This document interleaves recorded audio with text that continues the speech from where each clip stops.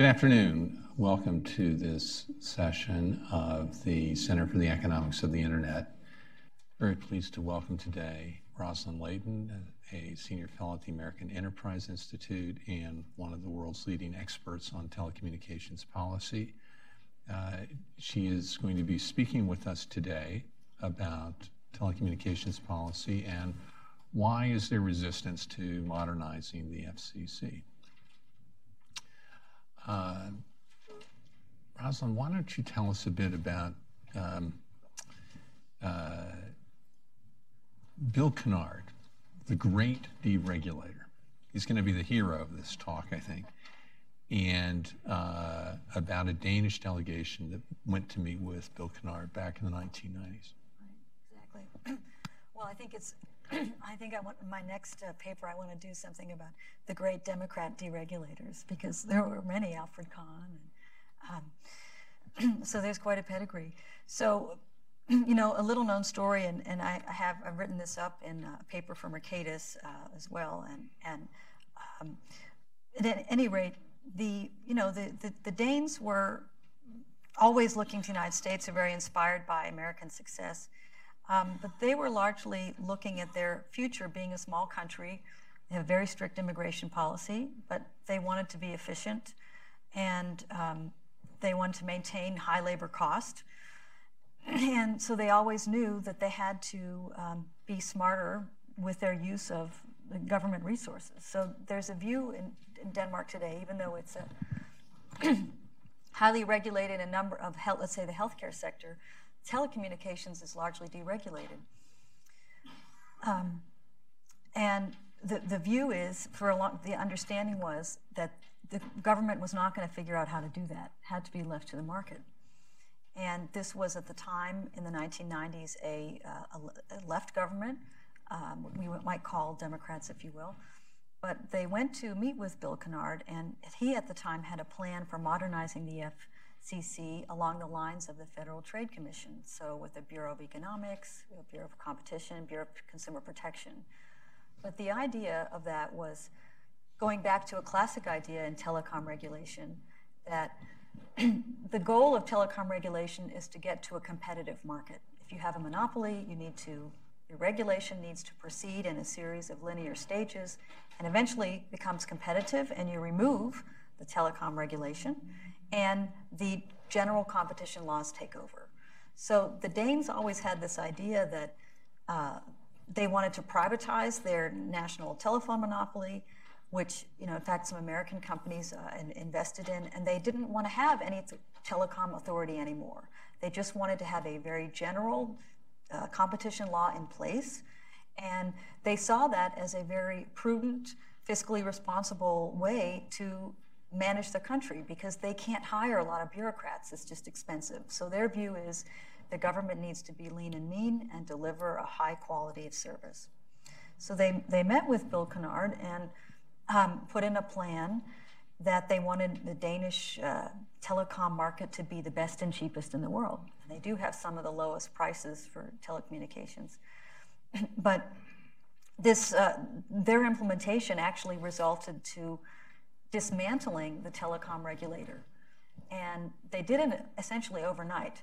The argument at the time was Helle Thorning-Schmidt, the first female prime minister.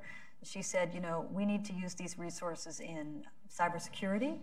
So they created an agency for cybersecurity, and they essentially repurposed the employees and the resources to the Ministry for Cybersecurity, Ministry for Energy, and another for Ministry of Finance. And the world continued. It went on the next day. 3 years later, Denmark won an award for the world's top digital nation by the International Telecommunications Union. And that's a measure of access, use, and skills in the society. And the country's always been at the top of that measure.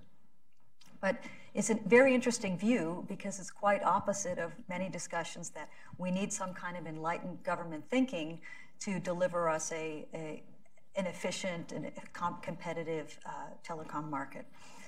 So in any case today, the Danes have had a very successful run. They managed net neutrality with self-regulation for 5 years with a lot of success. There were no complaints. There were no violations. It worked very well. And there's been a high amount of investment in the country, and it ranks in the top of the EU for digital solutions. Now, there was a role for the government to play in terms of the government has been very advanced in digitizing its own services. So in a small country, it is a large buyer of IT services. So it stimulated a lot of demand for IT services because it digitized itself. It forced a lot of other businesses to get online. So for example, the banking industry outlawed checks 25, 30 years ago. So people have been forced to adopt digital solutions very quickly. About 5 years ago, all telephone calls to the county office were abolished. So you can't pick up your phone and call, you have to send an email. So they forced the country to adopt digital solutions as a way to cut costs and drive efficiency. So they've done a number of things that way. I mean, they're still still trying to make improvements. So for example, they'll now be on they have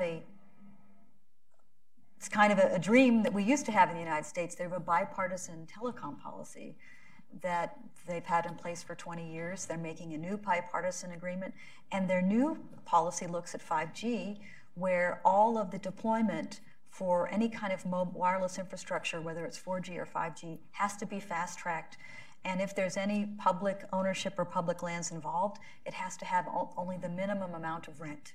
So you can't have situations where a public owner, let's say the city, will charge you a usurious rate to put up your tower or your mast or your small cell.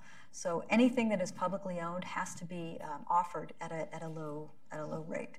So that's quite a forward development.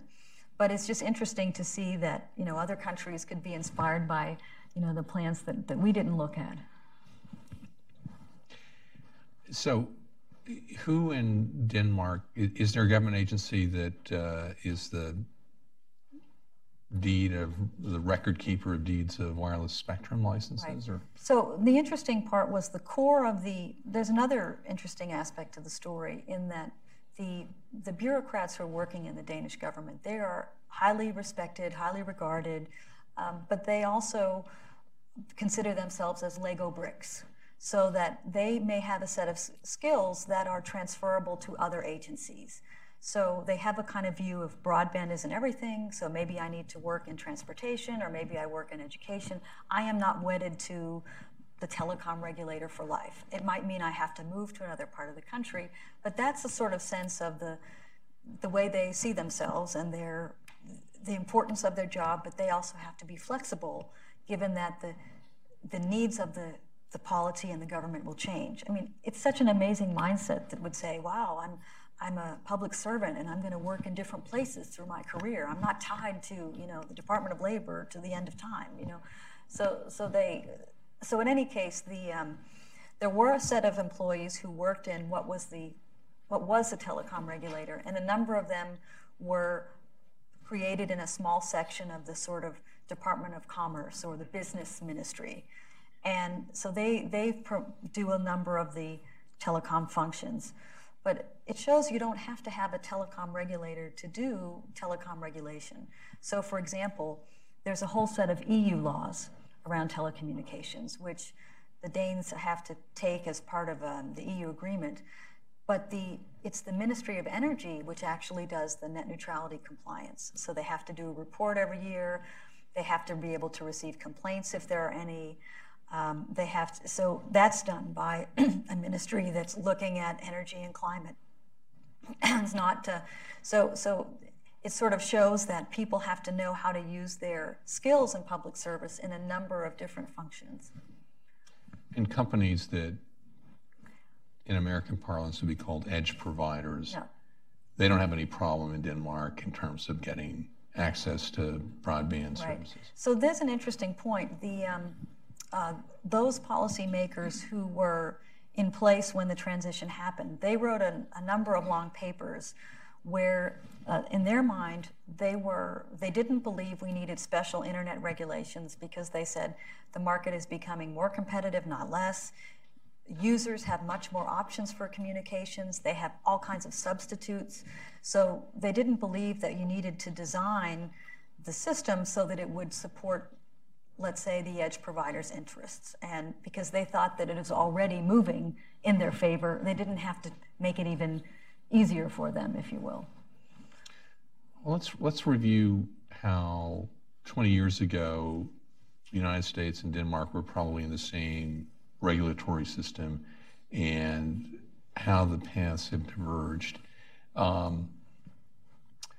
So in the United States, we continued to regulate and to have the FCC pretty much structured as it was 20 years ago or 80 years ago, or however long ago you want to look.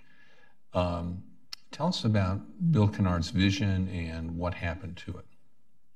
Right. So I think that that was in the time there was a burgeoning of this school of new public management, if anybody remembers that. But it was it was the time about citizens are customers, for government services. And there was a need for the government to be accountable, to be efficient. If you might remember, Bill Clinton and Al Gore smashing the toilet seat that was so expensive. They did a lot to try to popularize this idea about, government needs to be accountable. It should, if it's going to deliver the service, it needs to be, done well, high quality, no waste. And so I think that Bill Kennard's plan was very much in that ethos, that you should always be evolving your agency. I understand there are some statutory requirements, but you should always be looking to whatever your service that you're doing, whatever that you're performing for the citizens, you need to do it more efficiently. And if there's a better way to do it, you should do it. And this is not an unusual idea. Anybody in nonprofits or in business, we all know we have to reinvent ourselves all the time. And this was in vogue in the 90s in government as well. And so he did propose this notion for the FCC. It didn't take hold. So, you can also remember there was a lot going on with the mergers. And we can also have a discussion around, was it really appropriate for the FCC to be reviewing mergers the way that, as if they were their own DOJ and so on. Mm-hmm. So that was an issue. But there's certainly a lot of parties in the Beltway who would not like the FCC to be reformed, because their livelihood is probably predicated on it staying the same. So look where we are today. We spend about $10 billion a year just in reporting to the FCC. Office of Management Budget estimates $800 million just in reporting costs and 73 million hours annually. It's a staggering number. That's larger than our disbursements of the Universal Service Fund every year. That's just in the cost of regulated companies complying with FCC. So I'm sure that someone like Bill Kennard would even look at that and say, that's not a great use of our time here. We actually can be a great party and help people. A lot of other ways we could use that money could be investing in rural areas, could be used to try new technologies, a number of things. So, but in any case, his plan didn't take off, and as I understand, it wasn't popular with a number of law firms because they thought that their billings would be reduced. But you might argue, if you move to a pure competition framework, you might still have the same billings, if not more, because I would wager that a number of things don't get litigated today because you don't use a competition law standard. That there might be even more opportunities for law firms to make money under an FTC framework. But there's no doubt that because economics has not been a part of what the FCC does, that they make a lot of rules which are not justified by the, that aren't justified by the economics that they're claiming. Let's develop the historical background before we get to new economics at the FCC. But just one quick little point. In Denmark, are there lots of reporting requirements? Do broadcasters have to file all kinds of paperwork with the Danish government? Or? Well, so the reporting it's a great question. Just to put it in I like to, I live there for much of the year, and we don't have tax returns. It's such a seamless, frictionless society that so much is digitized. You don't have to go through the end of the year and submit a tax return, because all of the payments are cashless, all the activity that people are doing is integrated with the system and so forth. Now that might concern some people, but it's a small enough society, there's a lot of trust and transparency. But in any case, it's not acceptable in the Danish framework that you're spending so much time in reporting. Take a company like AT&T. They have 800 employees working in the policy function, and between federal and state, 800 people who have to do all the work to engage with the state regulators and so forth. And that would be unacceptable in Denmark. They just don't have, their companies are smaller. Any kind of a recurring thing has to be automatic. They would not have, they would not accept that we have just 10 people in this department are sending the reports to the regulator. It's not there. They want to set up their business so that the information that the regulators need is automatically collected, and to minimize the reporting requirements. That's not to say there's no reporting, but if you just think about that, so much of the everyday work of telecom regulation is extremely labor intensive, very costly, something that could be designed to save a lot more money, and but that's the choice that we're making with the model we have today.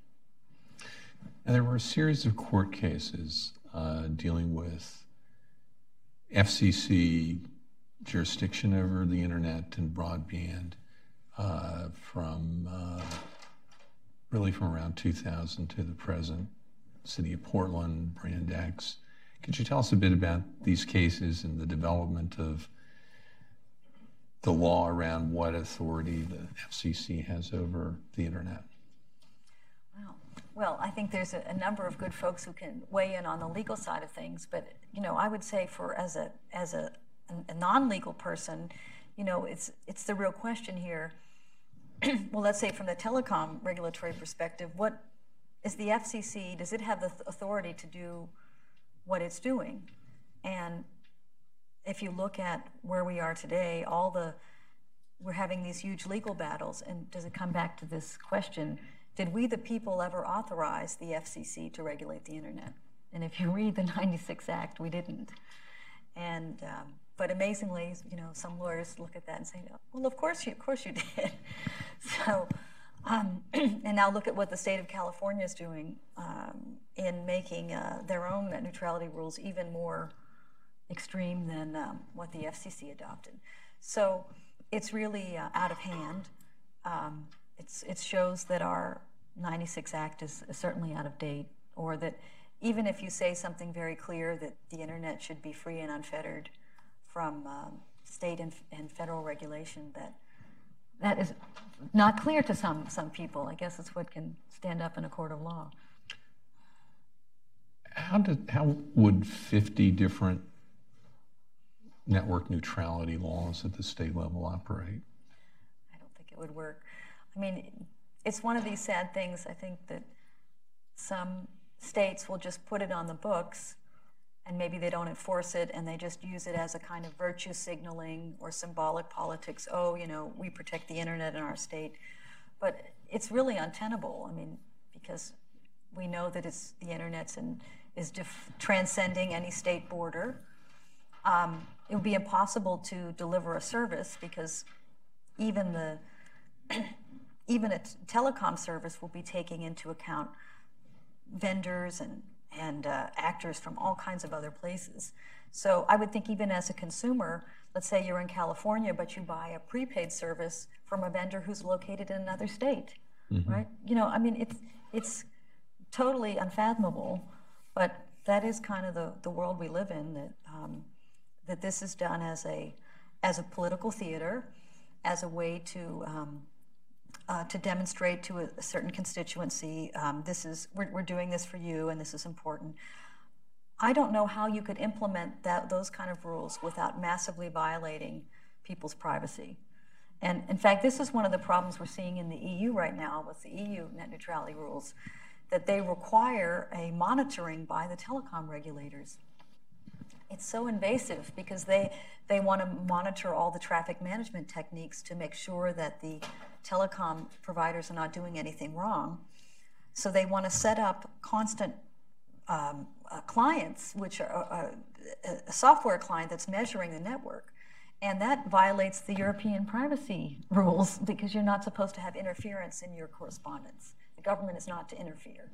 So it's a terrible outcome of an unintended consequence of trying to protect the end users. You actually violate their privacy in order to prove that you're, doing your job as a regulator. Now, Roslyn, you're an economist, and the FCC has written,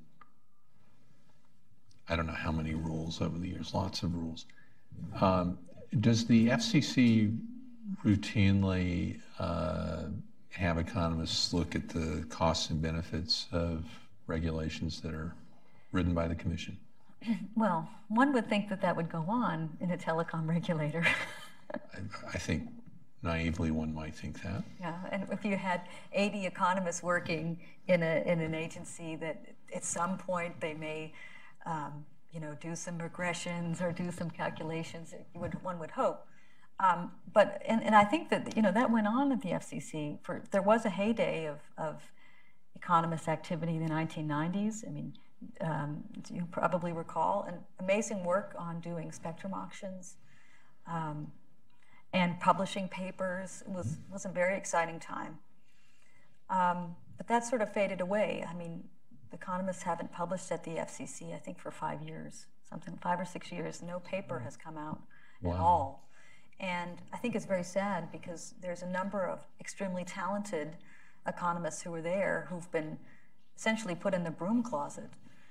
They weren't allowed to participate in the major rulemaking, the Open Internet Order. As you probably know, it was called the Economics Free Zone by the chief economist at the time.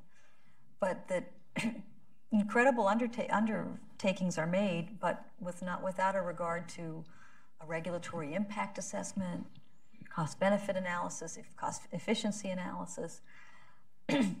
And I think for a long time the FCC hid under this thing, well, we don't have to do it because we're an independent agency and it's not required. And I think technically that's probably true. If that is a position that you want to take, that you really don't care at all, that you wouldn't be interested to put the costs and benefits on the table. And I don't think that would fly with Bill Kennard. I think he did care about, that there was the benefits exceeded the cost. What about Chairman Ajit Pai? What is his view about economics in the FCC? I think that I give you and the Hudson Institute a lot of credit because April, almost a year ago, he sat here and made a proposal to create an Office of Economics and Data. It has since been established. It's called the Office of Economics and Analytics. And he proposed formalizing a function for economics inside the FCC. It did happen in the past in maybe a more informal way. I mean, Michael Katz used to have a sort of informal stamp of approval. There couldn't be a rulemaking unless he looked at it. But there's a need to formalize the FCC process around how is data used for decision making. So there was after this announcement here at Hudson last April, there was a group of FCC staff who did a 9-month assessment about what are the problems today and how to resolve it. And they voted on the item in January, and it's now in process of being set up. So I think there's a 30-page report or so you can read if you go to the FCC's January meeting, you can see all the backup about that, what was the findings. But they found out 4 very important things. One, that economics wasn't incorporated in the day-to-day activities, not just day-to-day, but major decisions, or it came in too late or not in a systematic way, it was too ad hoc. They found that economists were too disjointed or too distributed throughout the agency. They didn't have an appropriate way to enter into the discussion. They couldn't crosswalk going in between the bureaus, for example. They also found that data was not easily accessible. So, for example, it could be brought in with one agency, couldn't be shared with another. It wasn't in a format that could be accessible by everyone that needed it. That's really one of the common problems in organizations, that they have a lot of outdated systems. They don't have a big picture view about how to organize. So they proposed what they wanted. The idea is they'll overcome this challenge by centralizing the 80 or so economists in one place so that they have a community, they have a way to work together. This is also an important function, that you can't do your rulemaking unless you will, if it's $100 million or more, it will need to be looked at by this particular, by this office. And so it's kind of the economic conscience of the FCC, in the same way as maybe the Office of General Counsel is the legal conscience. But this is not a new idea. I mean, if we go to the Federal Trade Commission or the DOJ or the SEC or the EPA, they all have an Office of Economics. And so roughly about 80 to 100 people.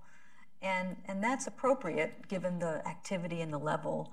So we have models that show you can deliver a work product, that is the economic justification for your activities as a federal agency with that kind of a setup.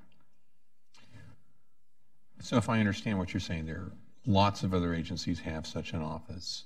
And so was there any resistance to this plan, to the modernizing the FCC? So it's, unfortunately so. I mean, well, in the vote in January, so it was a 3-2 vote, which was very disappointing to me, given that the idea of using data to make decisions, or that any major decisions would have some kind of an analysis of cost and benefit. Or even you could say, look, here's a contentious issue, here's 3 to 5 options about how we could address it. What's the relative merits of each? That shouldn't be a controversial notion. And you'd think that everybody would get on board, because whenever you're not in power, you'll really be happy that there is an Office of Economics and Analytics, because it's in the minority's interest that you have a way to stop some politically driven effort or item. But 2 of the Democratic commissioners voted against it. Now it's interesting when you read the dissent.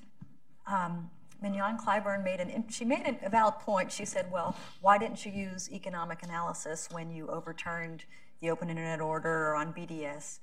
So that's an interesting point, because technically the FCC doesn't have to.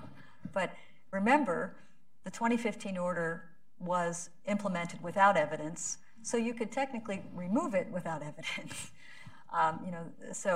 But in any case, I think you can look at the 2 years of the 2015 order and prior. There was a loss of investment. There was a loss in innovation. We certainly saw problems in decline in rollout of new technologies. So they did demonstrate the harm of that order. But in any case, her view was that such an office would only be selectively used, and that you can weaponize economics, if you will.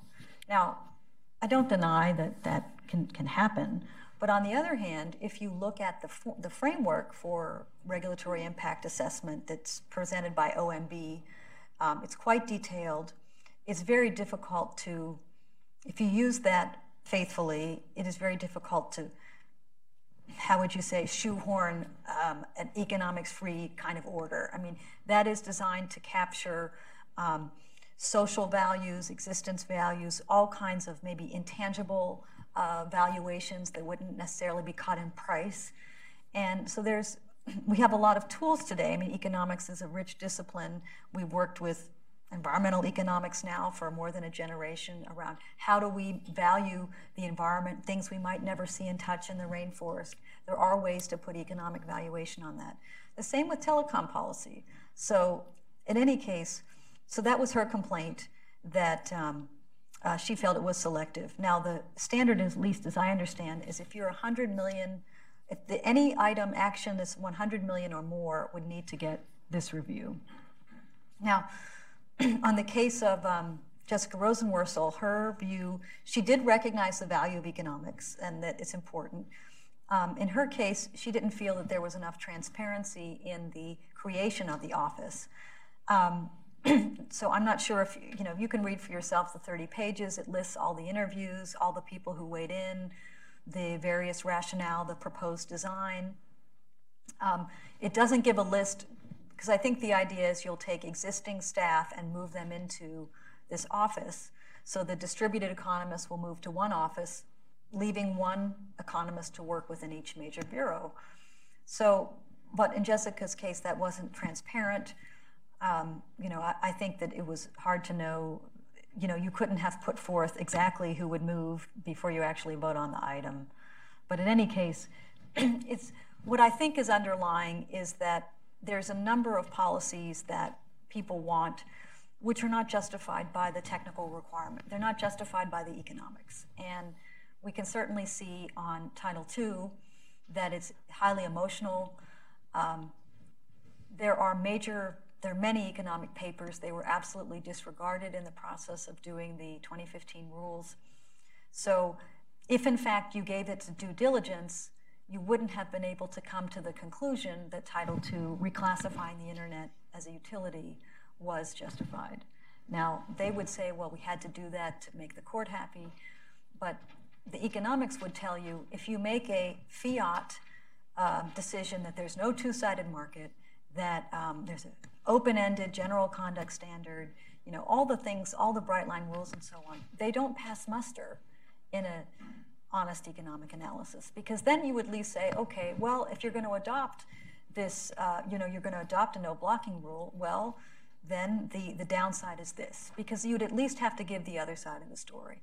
And if you had had that discussion, I don't think that it would be so easy to have the binary outcome where we are now, because at least we'd say, all right, well, I'm going to give up as a consumer my ability to have a lesser priced broadband experience. I'm giving up the ability, we're giving up $30 billion a year in, let's say, edge providers helping to subsidize the cost of the infrastructure. I mean, that's a trade-off, and that wasn't transparent in the 2015 order. Well, I could just stay here all afternoon asking you questions, and that wouldn't be fair to you and wouldn't be fair to the audience who probably have a lot of questions themselves. I'm going to open up the floor, and I'm going to intersperse some of my own questions. Please identify yourselves. We have people with microphones, and Mr. Udwin in the back corner has the first question. Well, thank you, and I hope it's not too far afield from where we've been, but does fit into what the FCC does need to be doing or does not need to be doing. In that vein, is there a justification for having both the CFIUS process for foreign intended mergers with U.S. companies and having Team Telecom, which is run by the FCC, getting the views of the various defense-minded departments and agencies, doing the same thing in effect as what CFIUS does? Couldn't CFIUS be doing that for all industries, including telecom, in a national security sense? Do you want to take a stab first? Or? Why don't you take the first stab? So, well, presently, I think the way we, just in general, the way we do mergers, I think, is extremely costly. It's redundant. It takes too much time. I mean, that telecom mergers have a triplicate review, just depending if there's a license to be transferred. I think it's arbitrary. You have DOJ, FTC, then FCC, and the FCC can nix the thing. It's so prone to being captured, and we can see, we can see the way the mergers were done in the last decade, where there's no problem about a big merger. You can just get a bigger Christmas tree and put on all kinds of conditions which are immune from judicial review. And so, I mean, what I think is going back to this idea, because we're just talking about the data, about FCC using data, but look at how the whole merger process has been abused by the FCC. That this is a way for whatever party in power makes its own policy. So it doesn't have to take the effort to go to Congress and say, well, can you please make the rules, and we have to go through a democratic process. It can simply take the largest merger in front of it, say, well, we want you to comply with these requirements. You must sell products at this price. They must be served in this place. You must make donations here and here, and then you have your merger. And it's a tremendous abuse. But that is just too attractive for, you know, whatever political party would love to have this open-ended public interest standard, you know, to get its policy done. Now, I understand from their perspective, great, it's expedient, it's open-ended, it's creative, it's innovative from that way, but for those of us, I'm sorry, the fuddy-duddies here who we care about rule of law and, you know, accountability, it's not good. Now, you know, but this just goes to show, look at how powerful the FCC is. We're just talking about trying to bring in a simple cost and benefit analysis. We haven't even talked about the area of, you know, are the merger reviews appropriate? Are they, you know, accountable? Is it, you know, is it fair? Is it right that it's not subject to judicial review? I mean, I'd love to hear what you think, Harold. Now, building on what you were saying, Roslyn, look, CFIUS is, it's in part statutory, it's in part executive order. It's a lawful process chaired by the Deputy Secretary of Treasury with more than a dozen agencies participating in it. The FCC's merger review is not statutory. Some would say it's not lawful. And any kind of organization that's built up around it is also by definition not statutory and not directly by regulation anyway. Having said that, what has happened over the past 20 years across all administrations is CFIUS really until the past couple of weeks has been a rather passive process, shall we say. So the FCC has kind of stepped in to at least get the views of some of the agencies with national security concerns. The participation in Team Telecom, frankly, has been very uneven. And the most active agency, in my view, has actually been the FBI. Next question.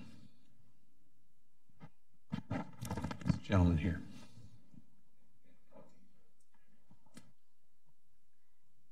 Hi, thank you. Brent Score at Mercatus Center. I was wondering, for both of you, we're talking about resistance to modernizing the FCC. Is there resistance at the agency? Is that a dominant feeling, or is there, do you think, a tolerance or appetite for reform, recognizing the Communications Act and the Telecom Act have not aged well, particularly in the last 20 years? So I'd like your view, and particularly yours, Harold, since you were there. What's the feeling of career staff and also leadership today? You want me to go first? Go ahead.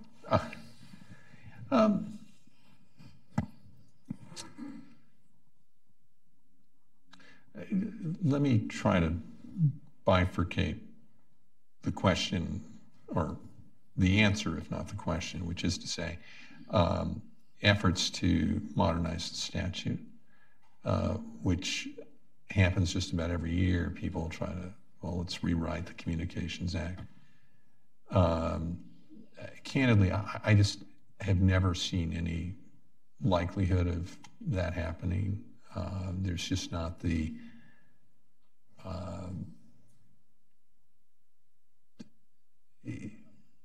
unusual set of circumstances all happening at the same time that led to the 96 Act. There's nothing remotely similar to that. That isn't to say there aren't members of Congress who every year draft legislation to rewrite the Communications Act.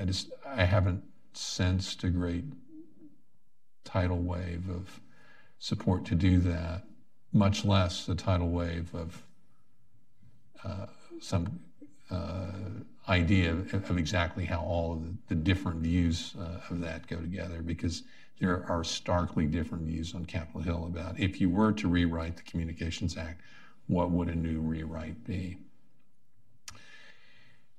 Separate from the statutory side is, inside the agency, is there a view that the FCC could be dramatically updated, modernized, if you will. And I think Roslyn is onto a really very interesting idea here that Bill Kennard actually talked a lot about modernizing the FCC and doing different things with it. It was a very, very different time in the 1990s. And I think a lot of these ideas were not as partisan as they are now. And I think you had people on each side of the aisle who could take dramatically different views. You'd have Democrats who were on, and Republicans on one side of the issue of modernizing the FCC and vice versa. I have gotten the sense that things have ossified in recent years.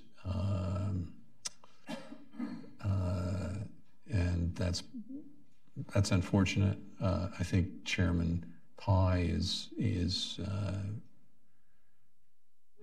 trying to come up with a different vision for the FCC, particularly with respect to economists. And you've got two economists sitting up here, so needless to say, the economists are very thrilled about the idea of updating the role of economists at the FCC. But at the end of the day, the FCC is a creature of statute. It does what the statute tells it to do. People may have different views about exactly what that is. But the FCC by itself cannot follow the Danish example of putting itself out of business. It's a decision for Congress to make. And it's hard to see that happening anytime soon from a congressional point of view.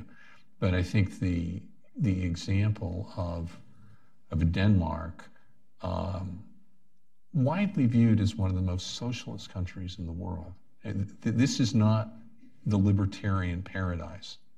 And yet Denmark can operate just fine without an FCC, without the equivalent of an FCC. To me, that's extraordinary. To me, that is, it begs the question of exactly what type of organization is needed. And it's not clear that what we're doing is necessarily the most efficient thing. That's a very long-winded answer, and I'm sure Roslyn will give you a better answer. Well, but Brett, thank you for the question. I know you think quite deeply about these things. The other model we have is, if you look at the Netherlands, they merged their telecom authority into their consumer authority. So there's other, not that I'm saying I would recommend that model, but there's also a case of these, we have these converged regulators going on. But it's an interesting point. Unfortunately, I have to agree with Harold around the political side, because there are parties today who are already planning for, when it switches again the other way, that we'll rebuild the FCC and we'll go back to, building a national network, and they're working on those plans right now. The other thing that has happened, for better or worse, in the last 20 years or so, we've had the professionalization of how would you say, advocacy. I mean, you can get a master's degree in being an activist, and there are so many organizations who their livelihood is based on, essentially lobbying the FCC. And there is a whole set of funders associated with that.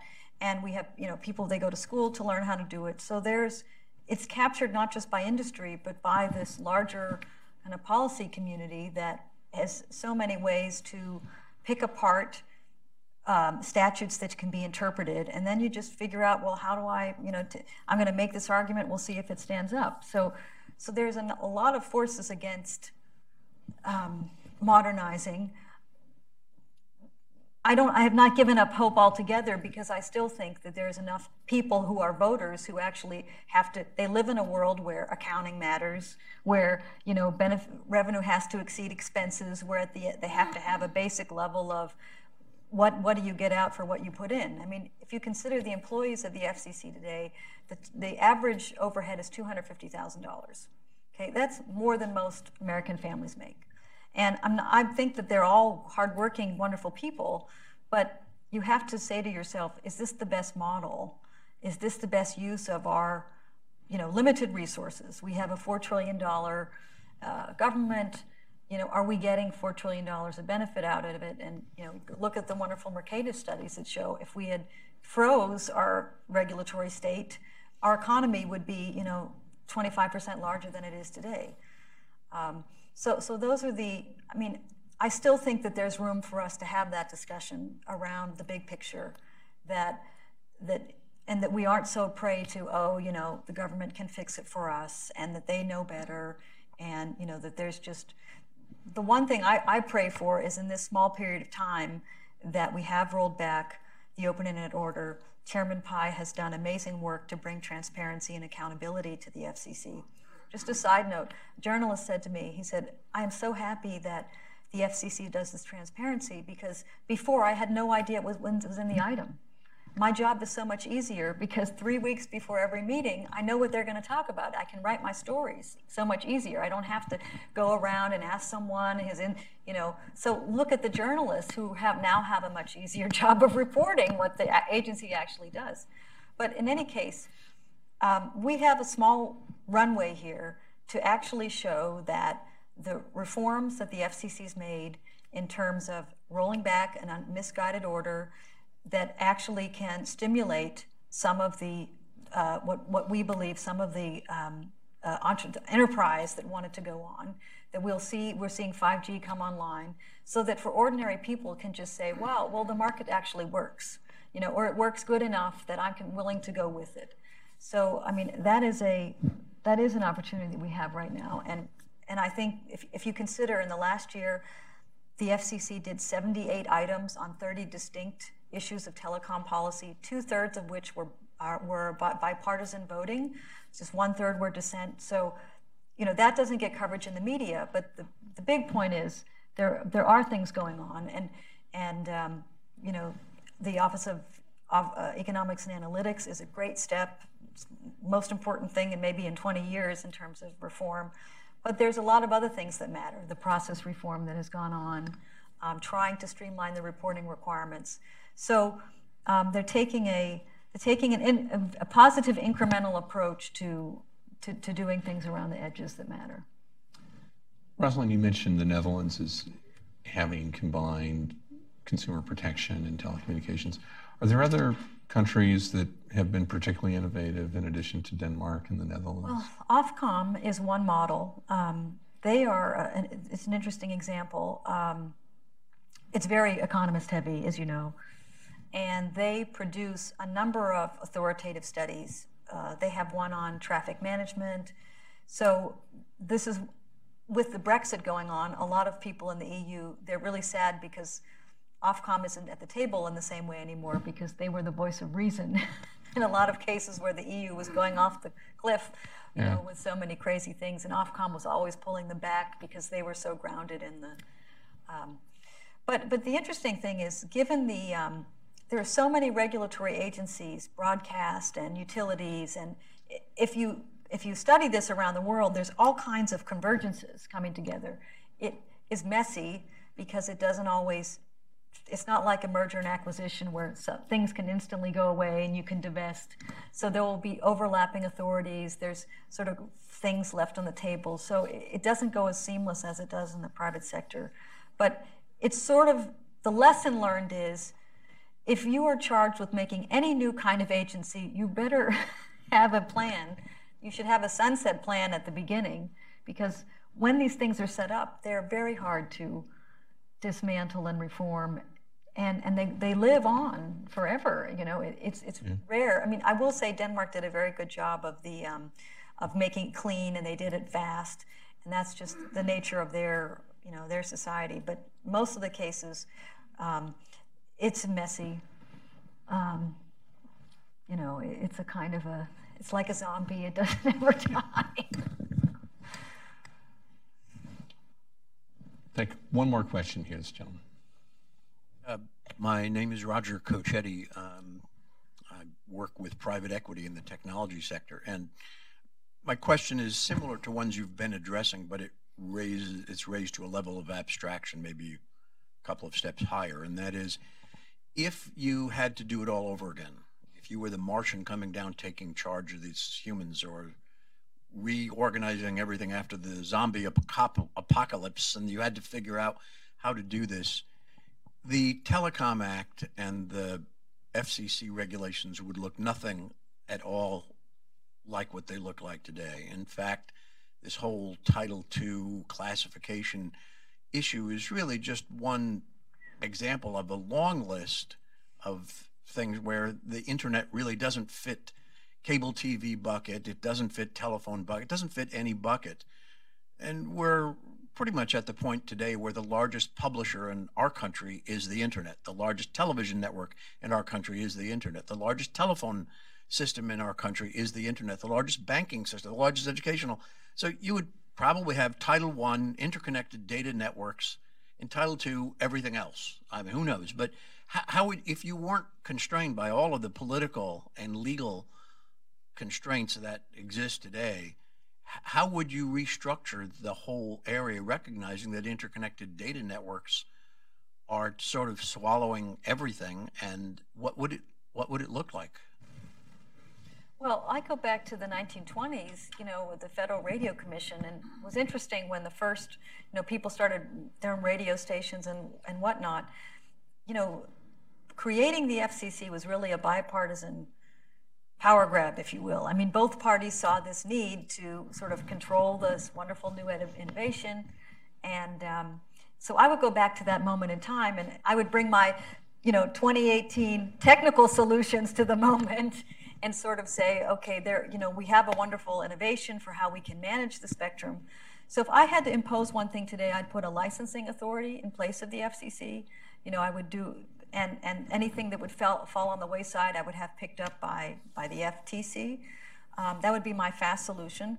But I wish we could go back to the 20s, and you know, it wasn't like the knowledge didn't exist in those days, but it was a extremely politicized moment that both parties felt an opportunity to manage the airwaves to their political benefit. And tons of, you know, private radio stations, they were all, not private, but, you know, people were put out of business. That happened right at the beginning. What would you license other than spectrum? Anything else? That's a great question. Yeah, that's all that comes to my mind that needs to be licensed. I mean, there's so many, and I would do this with every agency. I'd go to NOAA, you know, and look at all the weather. I would have all their stuff be put out to bid. I mean, I'd bring that same concept of, okay, today our prevailing technology is this. You need to show me why you can't have the private sector do this better than you. You have to justify to me why you have to stay in business. Or, this might sound a little bit harsh, but it would force them to think through, are we the best, are we the only agency that can get this done, right? We're the center of truth for weather information, for example. And with that, please join me in thanking Roslyn Layton.